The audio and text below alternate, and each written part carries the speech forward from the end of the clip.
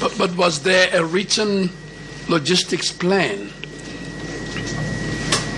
If there was, would you give us a copy of that? For the transportation? Yes. Was there a plan on how to move 1,700 patients?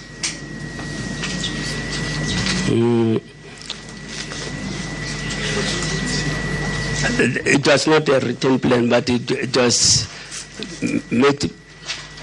That's why Mr. Malotana was part of the task team to assist us with the transport logistics.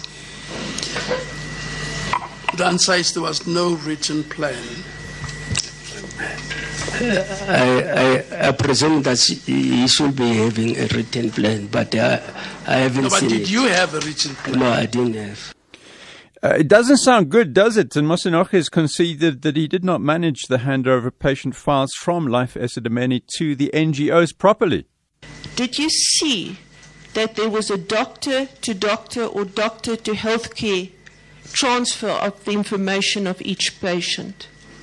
When we were placing people, I will go to like maybe Ramfante and I will get a report from the doctor. But that is not the question. The question is, were you physically there to oversee the handover of medical records from Life Esidimeni on the one hand to NGOs who would be taking on patients?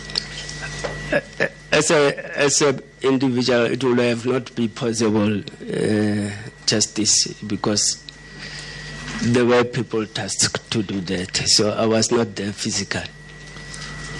And you haven't asked to check that? You haven't asked for a spreadsheet to check that that has happened? No, I didn't ask.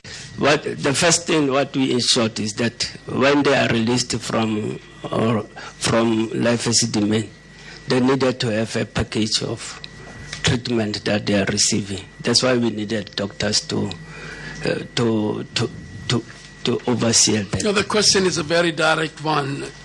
Did you ensure that the doctors actually do it? Not what usually happens. Did you ensure in this case? The project team ensured that. Sir, can you say that under oath that that happened? It should have happened. No, I'm not asking whether it should have happened. I say you under oath. You say the project team have done that.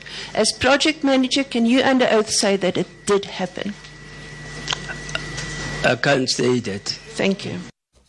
That's answering some questions from Legal Aid South Africa with the voice of the retired Deputy Chief Justice Dikgang Mosenogi.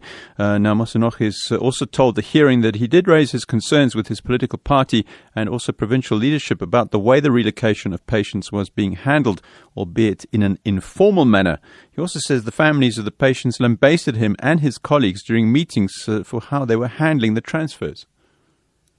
I did advise them, you've got the right to go and knock at the door of the MEC.